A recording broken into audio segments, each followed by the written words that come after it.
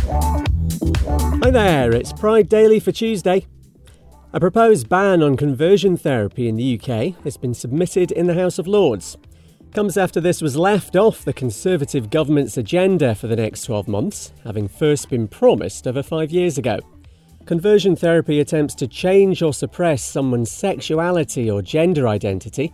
It's known to be as effective as Will Smith's anger management classes.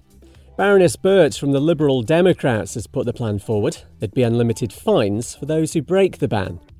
Kitty was put through 6 months of sessions at a church in Surrey.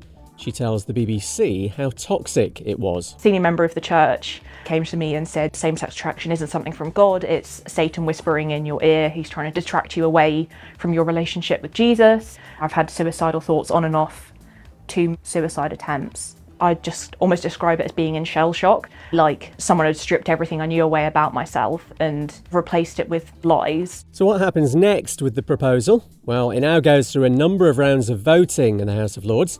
If there's enough backing, MPs in the House of Commons will debate it and vote on it.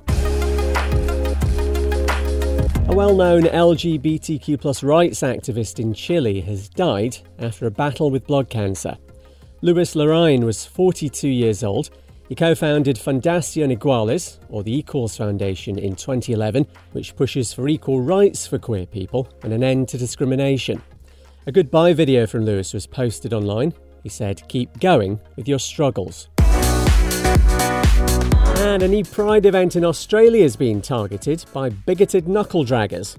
Bay Pride is part of the Wynnum Fringe Festival in Queensland. Fake flyers and letters are being distributed, with one claiming the family event's dangerous to children. Another features a biblical scene, and publicises a planned protest, which it says isn't due to homophobia or transphobia. And that's how you know it totally is.